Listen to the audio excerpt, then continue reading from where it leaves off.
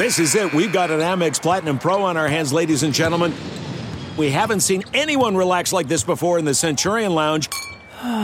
Is he connecting to complimentary Wi-Fi? Oh, my. Look at that. He is.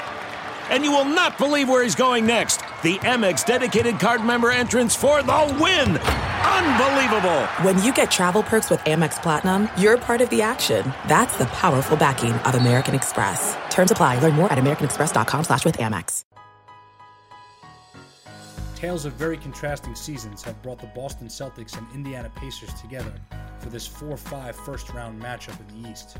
Not many expected Indiana to be here after their all-star Victor Oladipo was lost for the season, but thanks to the leadership of coach Nate McMillan, the next man up philosophy starting with Bojan Bogdanovic, and the key addition of Wes Matthews in February, the Pacers have stayed the course. The Celtics, on the other hand, have found themselves, their fans, and much of the league scratching their heads throughout the season. The team everyone expected to take a huge leap following their impressive postseason surge without Kyrie Irving and Gordon Hayward a year ago has been a mystery for much of this season, as their streakiness, both good and bad, has landed them here.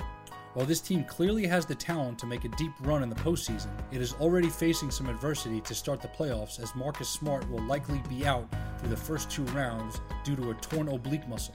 With Kyrie Irving, Al Horford, and the surging Gordon Hayward, who has clearly taken the next step forward in his quest to regain his all-star form, the Celtics could be that team who plays their best basketball when it matters most. But this series will be anything but easy for Boston, especially without Smart, as Indiana will be physical and compete on both ends each and every possession.